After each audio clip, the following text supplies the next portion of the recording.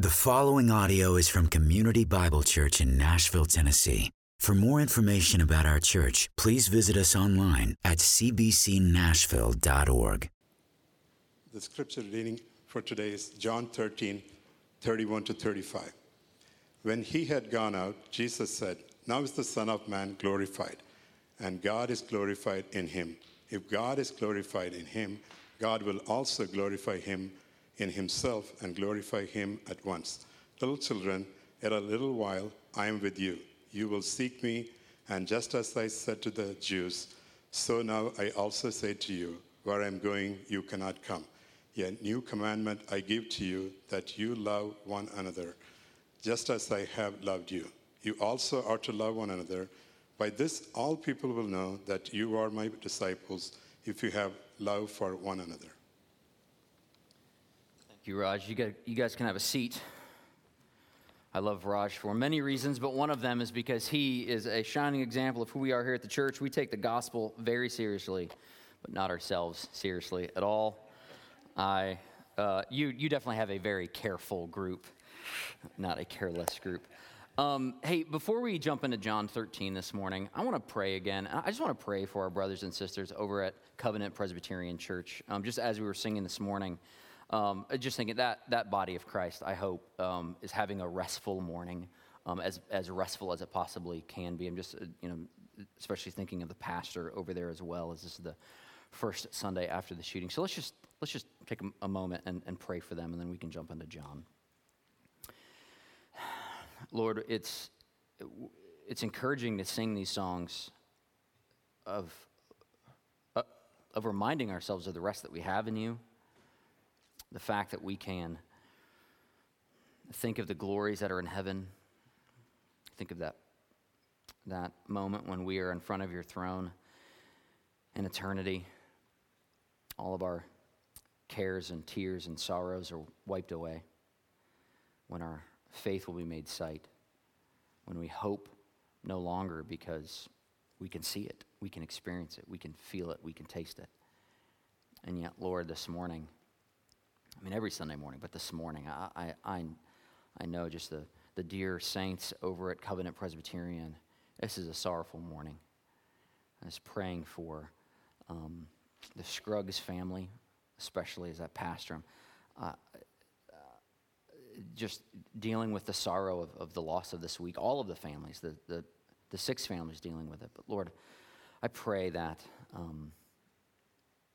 that church would feel your rest today, that they would feel your peace today, that they would be able to come after a crazy week that we have had, even though there's going to be crazier weeks to come, that they could come, and they could come before your throne and find just a respite where they could lay their burdens down from this week and their sorrows and their fears and their questions, when the remnants of just the destruction is still around them in the walls and the place. But Lord, I pray that it would be, as they're worshiping today, a time of rest. Lord, I also pray as we get to come before your word, that we would rest in who you are, rest in who we're not, rest in the realities that the only hope we have in life and death is found in Jesus Christ our Lord. Lord, just be with us now as we look at your word. In your Son's name, amen. John 13. We are once again entering the upper room. We get to continue in this discourse that Jesus is having with his disciples. Last couple of weeks, we've looked at the opening parable of the gospel. We've said it's this living picture of the grace and the glory of God on display. And this living picture, this parable of the gospel, was marked by many things, but at the core, it was marked by humility and grace. We saw that Jesus washed his disciples' feet and then called them to wash each other's feet, that the humility and grace of the Father had marked their lives, and so we were called to live a life marked by that same humility and grace. Well, I'd like to say that the illustrations are over and that we are going to get into more of the expositional part of this discourse where Jesus reveals who he is, the more preaching part. But we have one final illustration to go. Before Jesus speaks directly to his disciples and he really begins the discourse that he is, as he's preparing them for his death, there's one more comparison that needs to be seen, and it's what we're going to look at this morning. The comparison that we're going to look at is the comparison between rejection and grace. A comparison between rejection and betrayal and grace and acceptance. You know, the pain of rejection and denial is so easily overshadows the greatest of joys, as much grace as possible and acceptance. And yet, when we look here in this text, before we jump to what Raj read in 13:31 through 35, we have to deal with a very painful rejection. And it's a rejection that we know is coming because we know the end from the beginning, because we've heard these stories. But it's a rejection that just flat shocked the disciples. So we have to back up some before we get to 13:31 through 35, and we have to start all the way back in 18 where we left off last week, because we have to look at the rejection and denial of Jesus by Judas. It's kind of an elephant in the room. It's an elephant between Jesus and Judas. Jesus knew what Judas had on his heart. Jesus knew what was going to happen. Jesus understood when he entered into this room what was going to happen. And yet, the disciples were completely caught off guard. We're going to read this section, John 18 through 31 through 30. We're going to read it kind of in chunks, and I'm going to walk through it just to help break up our sermon for today. So look at John 13:18. Now, I'm not speaking of all of you. Now, just to kind of give us some background, again, Jesus is giving this illustration of washing one another's feet. And we looked at last week that, okay, if I washed your feet, you should do this also. This is the command that I also give you. We looked at the last verse last week, 17. You know these things. Blessed are you if you do them. Blessed are you if you wash your neighbor's feet, if you give of yourself, if you sacrifice yourself in this way. And then Jesus says, I'm not speaking of all of you, for I know whom I have chosen. But the scripture will be fulfilled. He who ate my bread has lifted his heel against me. I am telling you this now before it takes place, that when it does take place, you may believe that I am he. Truly, truly, I say to you, whoever receives the one I send receives me, and whoever receives me receives the one who sent me. After saying these things, Jesus was troubled in spirit and testified, truly, truly, I say to you, one of you will betray me. Jesus announces in this moment that's supposed to be with friends. Again, consider there's 13 people in this room. These are the 13 people that have been traveling together for the last 3.5 years. These were friends. These were confidants. They've struggled together. They've cried together. They've worried. They've wondered what's going to happen. It's these 13 people. If there's a safe place on earth with Jesus, it should be with these 13 people. And here Jesus is saying, truly, truly, I say to you, one of you will betray me.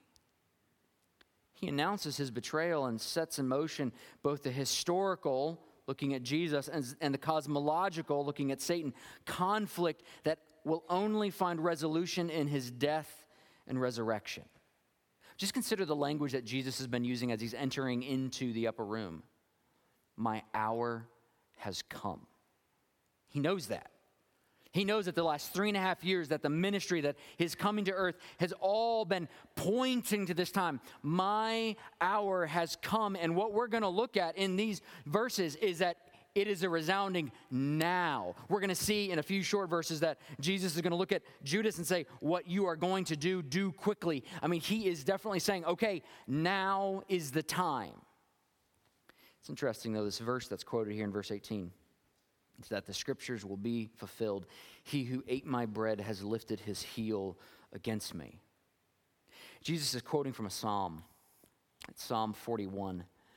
And the historical setting of Psalm 41 is that David is in anguish because he has been betrayed by his friend Absalom.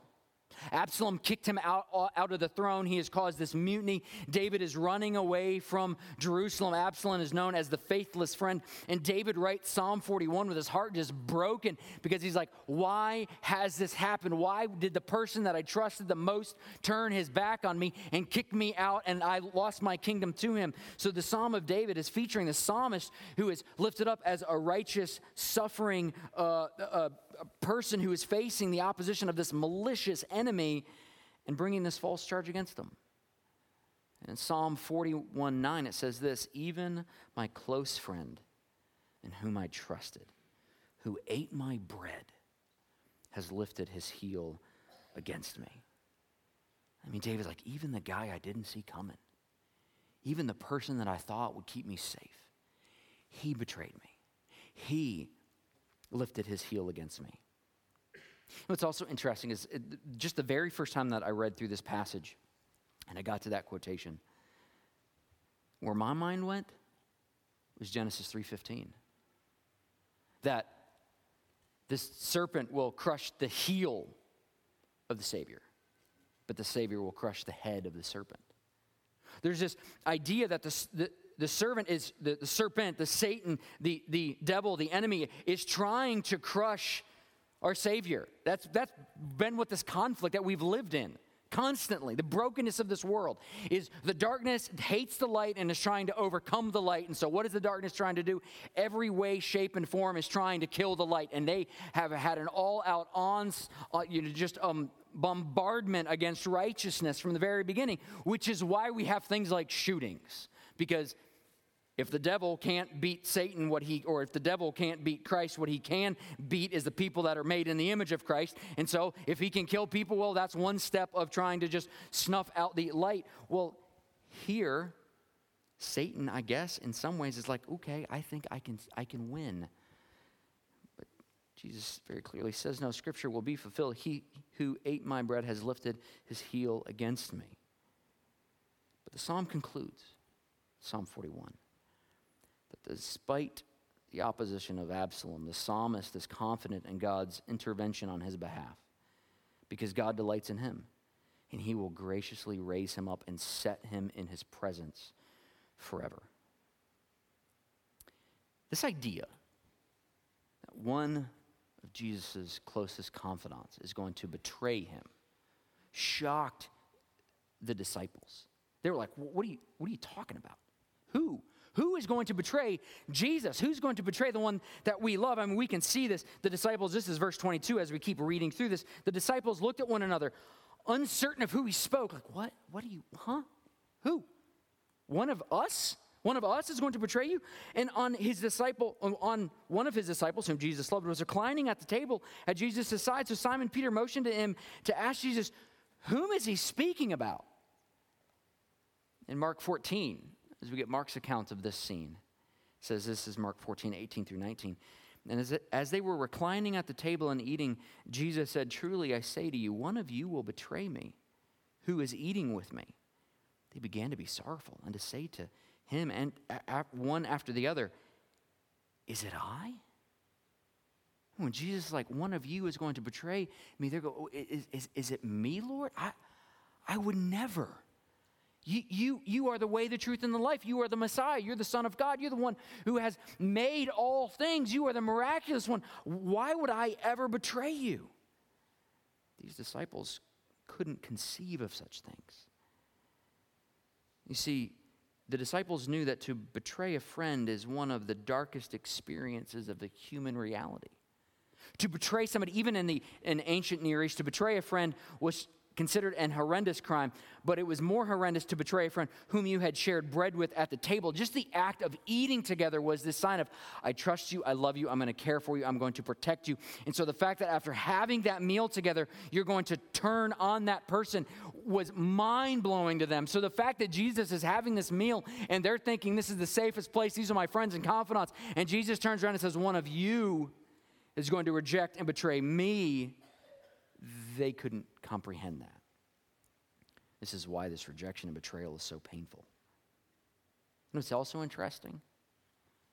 Jesus is saying that the final blow, his final blow from an earthly perspective, we got to put it in context, but his final blow is going to come from the inside. Just think about the journey we've been on with Jesus and how many people have tried to kill him. The chief priests and the Pharisees, trial after trial, sending people, arrest them, try to trap him, all these debates and confrontations. They have just tried to shut him up, and yet Jesus evades them all. It wouldn't be the Romans who were going to arrest Jesus because, the Romans actually had the authority because they were, in charge in Israel and Jerusalem, but it won't be the Romans that finally deal the last blow. And it won't even be the people of Jerusalem that trapped him in some quadrant. No, the destruction of Jesus will be at the hands of one of his closest companions. It'll come from inside the camp. But there's a really interesting comparison that's happening here with this language and with these details. John describes, just briefly, the people sitting around the table. I just read it. It was verse 23. One of his disciples whom Jesus loved. This is called the beloved disciple. We see it 3 times in the Gospel of John. What commentators believe this to be is John himself. But John is so humbled by the fact that he has this friend, he's unwilling to go, me. I mean, he's so overwhelmed by the fact that my Savior loved me, the one whom Jesus loved, the one that Jesus had a relationship with, the one that they were intimately connected with. John saying, okay, the one whom Jesus loved was reclining at the table at Jesus' side. Think back to last week where I referenced the debate that was going on with the disciples prior to Jesus washing their feet. Who's greater? Who's going to sit at the right side and the left side of Jesus because those were the seats of honor? John demonstrates he's sitting at Jesus' side. He, in one sense, had that place of honor. It even goes that Simon Peter motions to him, this no-name disciple, most likely John, to ask Jesus whom he's speaking. Even notice the motioning part. It's not that Peter asks, hey, John, can you ask him this? No, he's the confusion going on around the room is somebody's going to betray it. You can just hear the whispers, and Peter goes, hey, can you ask him what he's talking about over there? What's happening? And look what it says. So that disciple leaned back against Jesus. And you can almost hear, just in hushed tones, Lord, who is it? Who are you talking about? Who's going to betray you? What? None of us would ever do it. It's this intimate moment where, they're not sitting at this table like our dining room tables and chairs. No, they are reclining. He leans against his chest. Hey, what's going on? This intimate moment. So he's sitting right next to Jesus. And look what happens. Jesus answers, it is he to whom I will give this morsel of bread when I have dipped it. So when he dipped the morsel, he gave it to Judas, the son of Simon Iscariot. Notice the seating order. Jesus is not going to dip bread and then walk down the table and put it in somebody's cup that is, seated 2 or 3 or 4 seats away from him. If John's at his right side, you know who probably is at his left side? Judas. Just let that sink in for a minute. John, the beloved disciple whom Jesus loved, who had this intimate moment, who was right next to him, who could share in that fellowship. The person probably sitting next to Jesus on his left is Judas. The person who's going to betray him. The elephant in the room. The person who's going to reject Christ, who's going to turn him over, who is going to stab him in the back, is sitting right next to Jesus. The question that I've been trying to answer all week long is what this dipping the morsel of bread really did. Because look what happens. Look what this dipping initiates. Jesus answered him, it is to he to whom I will give this morsel of bread when I have dipped it. When he had dipped it in the morsel, he gave it to Judas, the son of Simon Iscariot. Then after he had taken this morsel, Satan entered into him. And Jesus said to him, what you are going to do, do quickly. The question I've been trying to answer is, why now? What's up with the morsel of bread and the dipping and the handing and why is that the thing that initiates truly the hour has come? Why is it that this was the sign, this was the moment, this was the actions that allowed Satan to fully enter into Judas? But as much as I can figure it, I don't have an answer.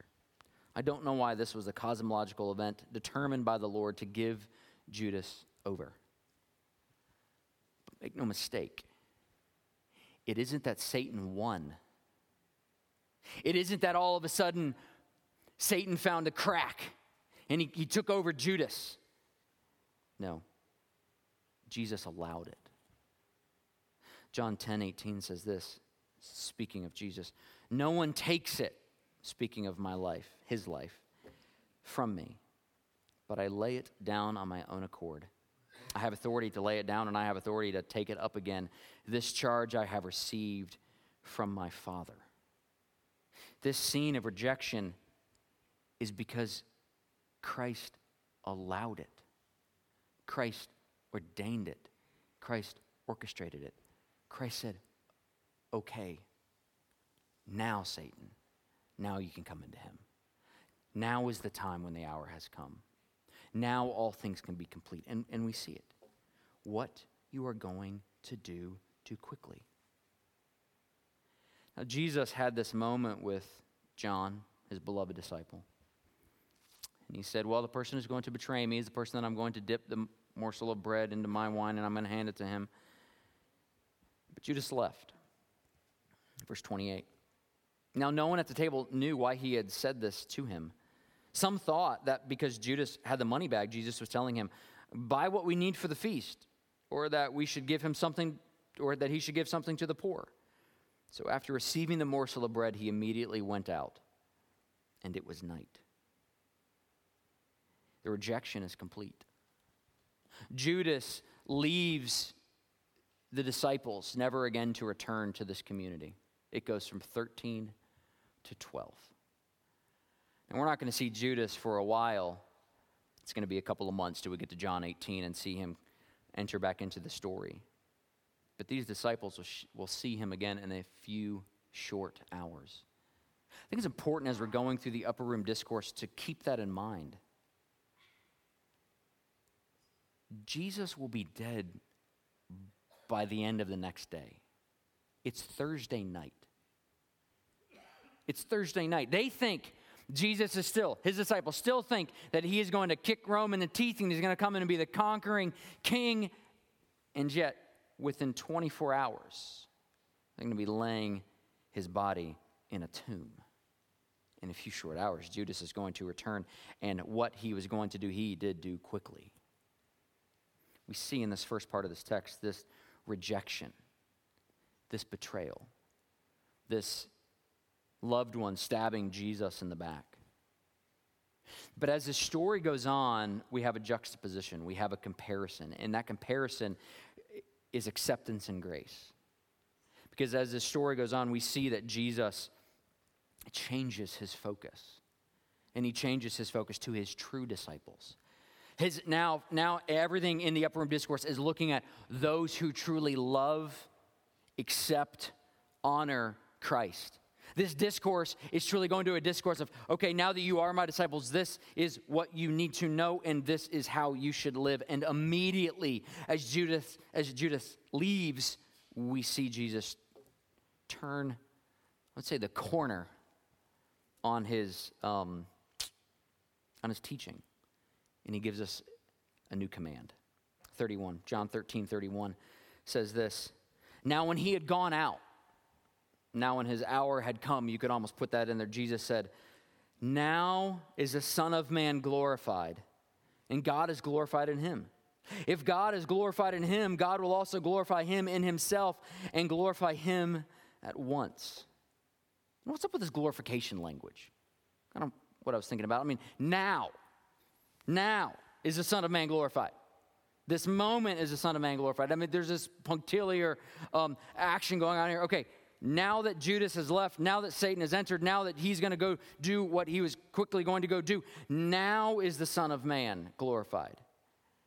Judas has been the last barrier to the impending hour is removed. Now it is all coming to happen. But consider what this moment of glory looks like. I think it's important for us to consider this moment of glory and compare that with other moments of glory that we have seen in Scripture. You know, this moment of glory doesn't look like glory. And as this scene progresses, it's going to look less and less like glory from our perspective. Like when I think of a scene of glory, I think of Moses and the burning bush. Moses coming up to this burning bush, bewildered, why is this bush burning, but yet it is not consumed? And he hears from this bush, Moses, Moses, you're on holy ground, take off your shoes. We see just the bright light of this bush burning. I can sense that there's this heat that is emanating from this bush. Moses just understands this is a moment of glory. This scene is being glorified. He realizes that I'm on holy ground, but that's not the glory we get here. There's no bright light. There's no magnificent splendor. There's no awesome display of power. I mean, in fact, again, going to the cross, Jesus looks weaker and weaker every step of the way. You see, the glory displayed here is far different than the glory that we normally think of. The glorifications in the Gospels have always been taken in a different form than first expected. Carson says, just even thinking back to the prologue, it says, even in the prologue, the glorification of the incarnate Word occurs not in a spectacular display of blinding light, but in the matrix of human existence. The glory of God is seen, again, not in this strong, mighty king that we think glory. He comes in this humble baby born in a manger to a humble, no-name family and walks the earth not as this strong king, but as his humble servant. You see, all of this scene now brings to a climax a theme that's been developing throughout the gospel. John makes it clear that the supreme moment of divine self-disclosure, the greatest moment of displayed glory, was the shame of the cross. That's why we keep talking about just the paradoxes of the gospel, because when we think glory, we think strength and honor and might. When God says glory, he thinks of the cross. But notice this language here. Notice this language of now the Son of Man is glorified and God is glorified in him. If God is glorified in him, God will also glorify him in himself and glorify him at once.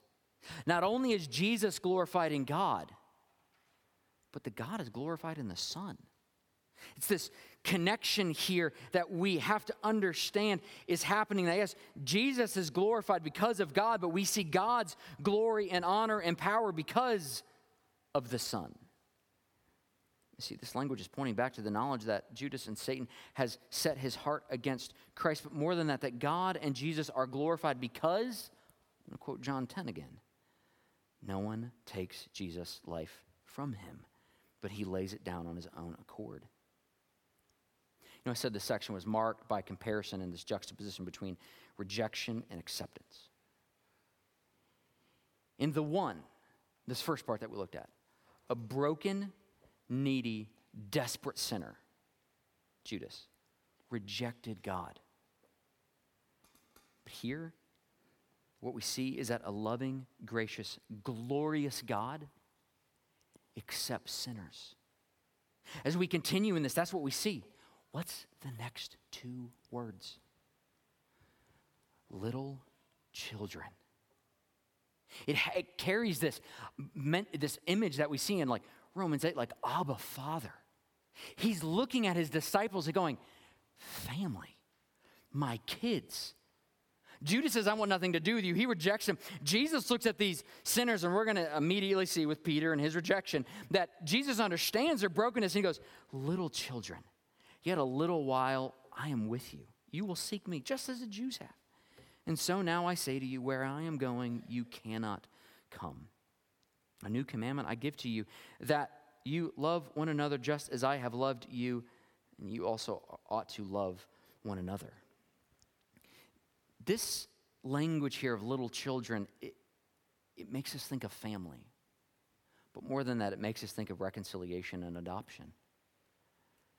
because he only calls them family because he has chosen to make them family. He only calls them children because he said, I'm going to reconcile you. I'm going to redeem you. I'm going to adopt you. I'm going to call you as my own. He's looking out at these now 11 disciples. None of them deserve to be his family. They're all sinners. They're all broken. They've all done stupid things. They've all had stupid debates. They've all completely missed the point of everything going on here. And yet he looks out at them with grace. He says, children, you're part of my family. The reason I've come here is to reconcile you, to make you part of my family. Listen, I'm going to be with you for a while longer, but I'm going to go somewhere that you can't come. But when I am gone, I'm going to give you this new commandment. Because as his children, we have a very clear command to love one another. This verse here, these verses rather. A new commandment I give to you, that you love one another just as I have loved you, and you also are to love one another. By this, all people will know that you are my disciples if you love one another. Frankly, it's a well-known verse. It's one that we've quoted around here a lot. It's one that's close to my heart. It's this new commandment because it's so simple. A new commandment I give to you. Love one another, just as I've loved you. And yet it's complex. It's simple because even the youngest of child can memorize and recite these words. But it's complex, it's profound enough that the most mature believers are repeatedly struck by how poorly we comprehend it and put it into practice. The simplicity of the command. Here it is. Love one another. Okay, my work done here. I'm going to go sit down. Love one another. That's it. That's the command. Love one another. You should love each other.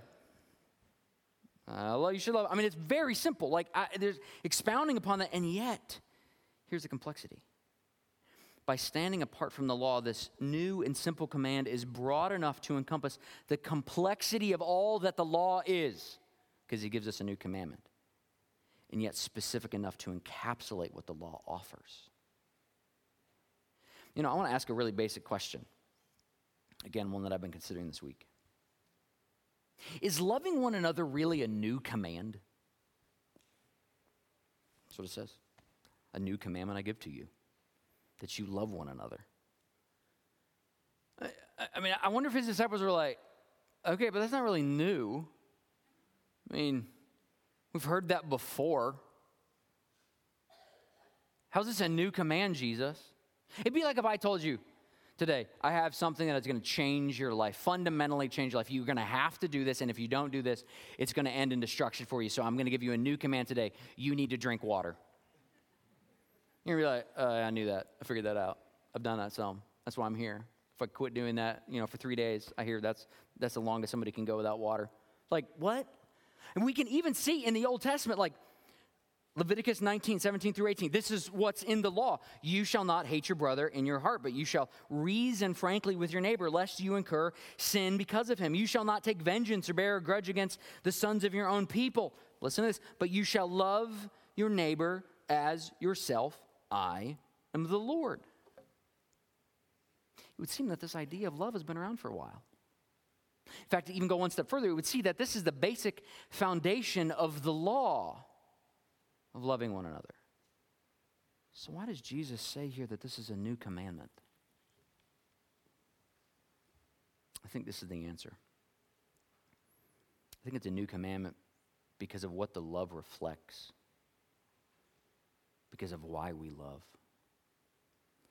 You see, this love reflects a relationship, acceptance and grace that this world has never seen. The reason we love now is different than the reason that people loved in the Old Testament. Or maybe we can understand why we love now better than how we could love in the Old Testament. Here's how Calvin states it. If I could just quote from Calvin, he's far smarter than I am. So this is a little bit longer quote, but it's important. Just hear this. It is not just that the standard is Christ and his love. More, it is a command designed to reflect the relationship of love that exists between the Father and the Son. I think that's why he stated with now the Father is glorified and God is glorified in him. The reason we love is to, again, reflect the relationship of love that exists between the Father and the Son. Back to the quote. Designed to bring about amongst the members of the Messianic community the kind of unity that characterizes Jesus and the Father.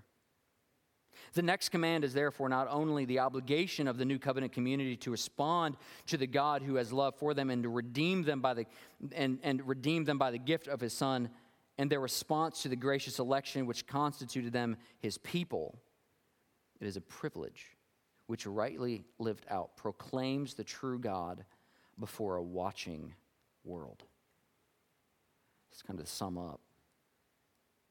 The new part of this commandment is found in what this commandment communicates to those who are receiving the love. Look at this very simple language. Love one another. What comes next? Just as I have loved you. Think about how we like to love people. We like to love people based upon the way that we like to be loved. Even in Leviticus 19, what did it say there? Love your neighbor, how? As yourself, right? See, in our love, it's so easy for us to have this, I'm going to love you the way that you love me. I'm going to love you the way that I want to be loved. I'm going to love you based upon the way that you have responded to me and loved me. So we can have this, I'll love you when you're lovable. I'll love you when you do enough for me to love you.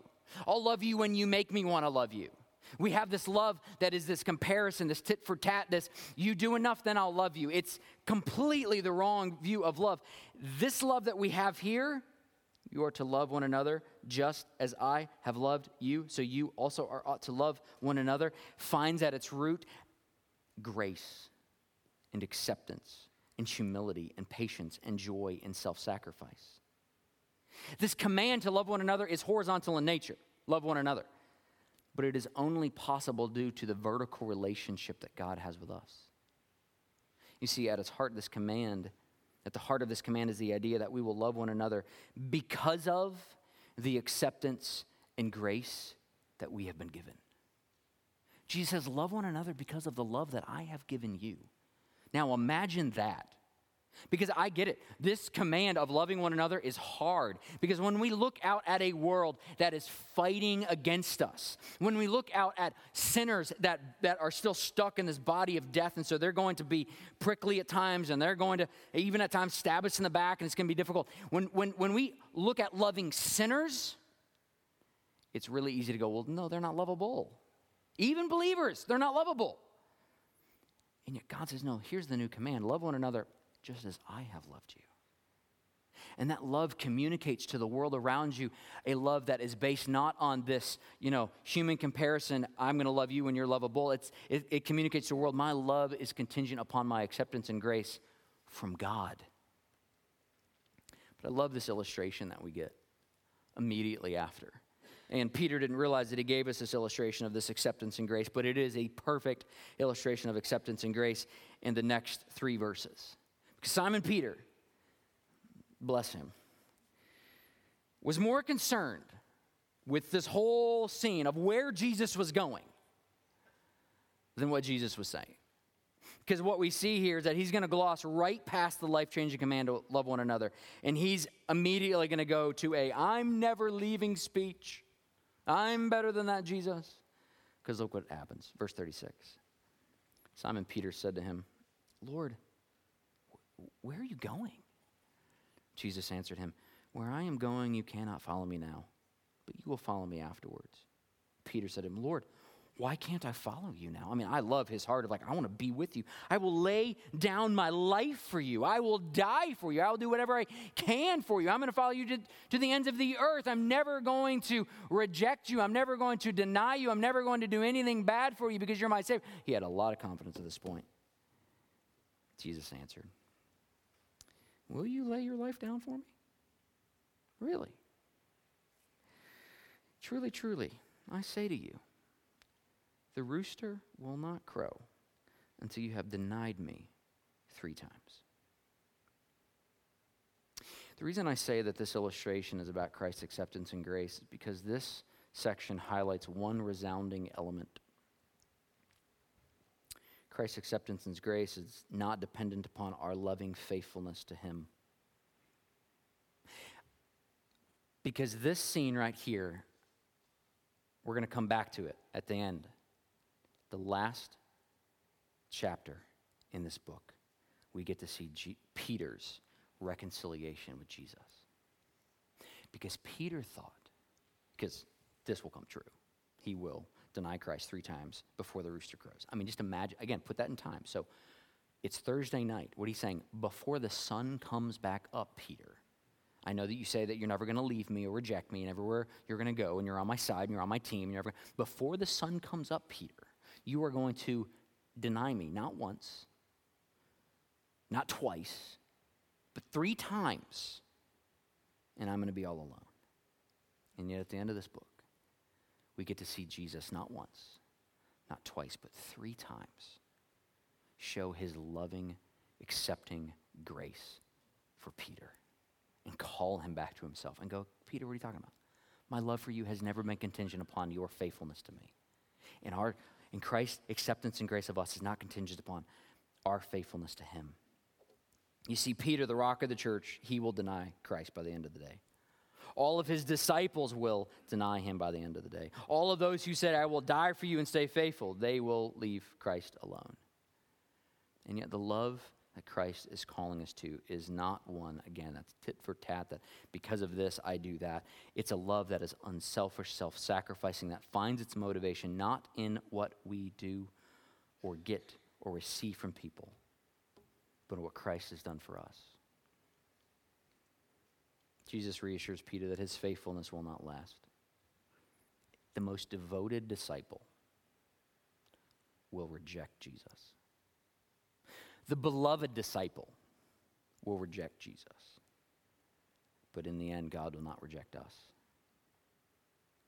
You know, as we read in this gospel account, there's a lot of good intentions here in the upper room, but they're all soon going to disappear. Because they're going to leave this room, and they're going to walk over to a dark garden filled with a hostile mob. And Jesus is still going to offer his love for them, even when they run from him. Jesus still offers his love to you, even if you've run from him.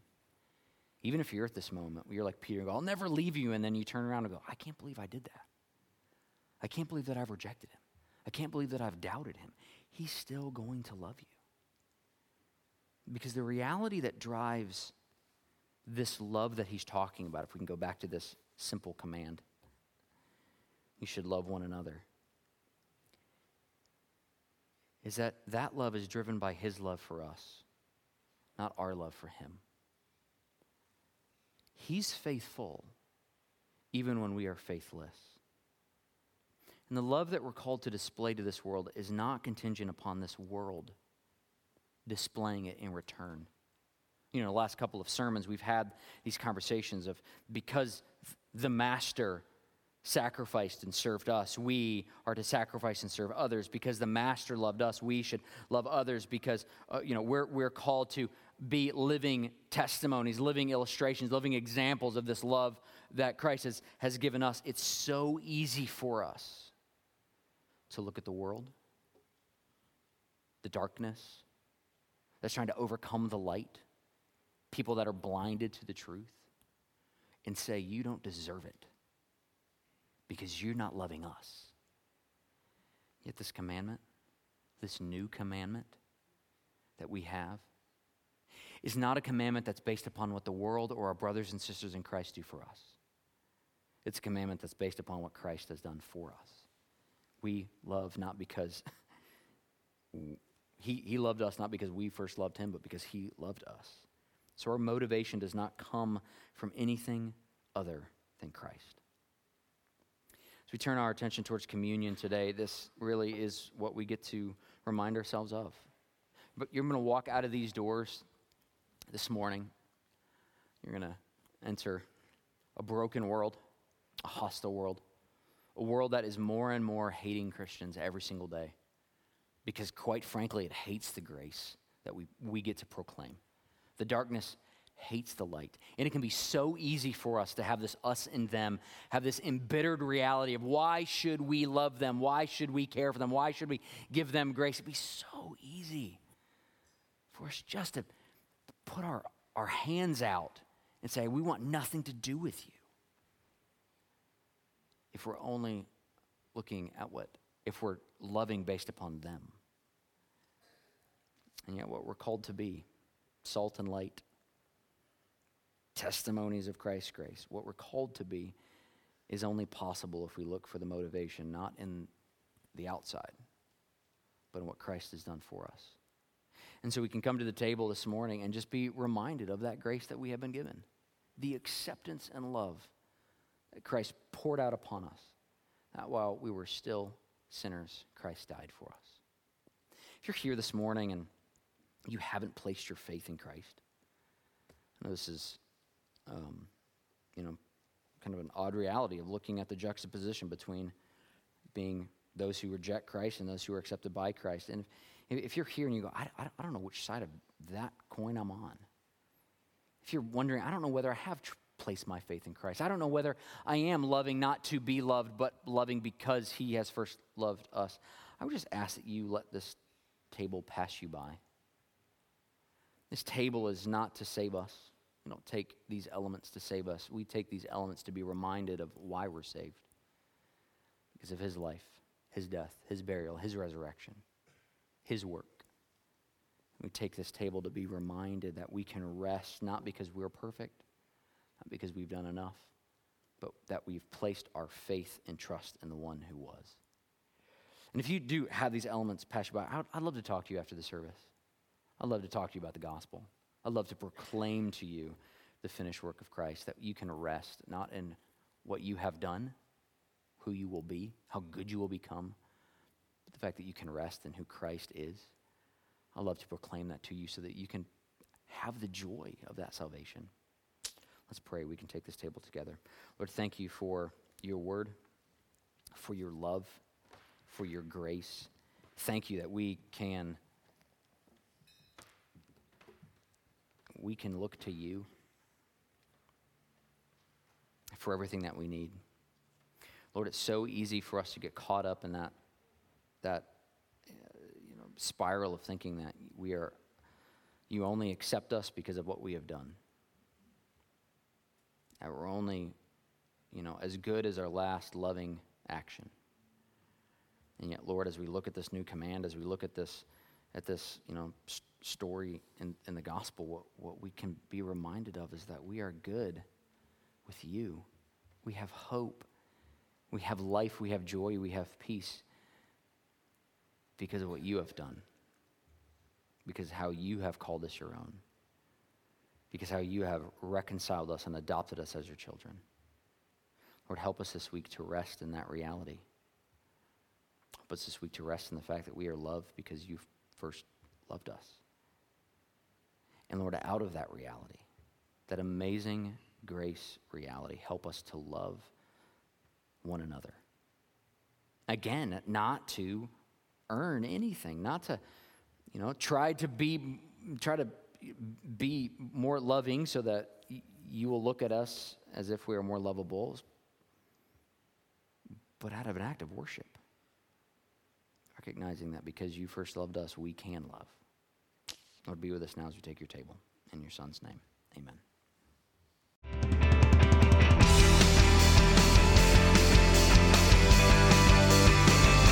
Thank you for listening to this audio presentation from Community Bible Church. For more information, please visit us at 6005 Edmondson Pike in Nashville, Tennessee, or online at cbcnashville.org.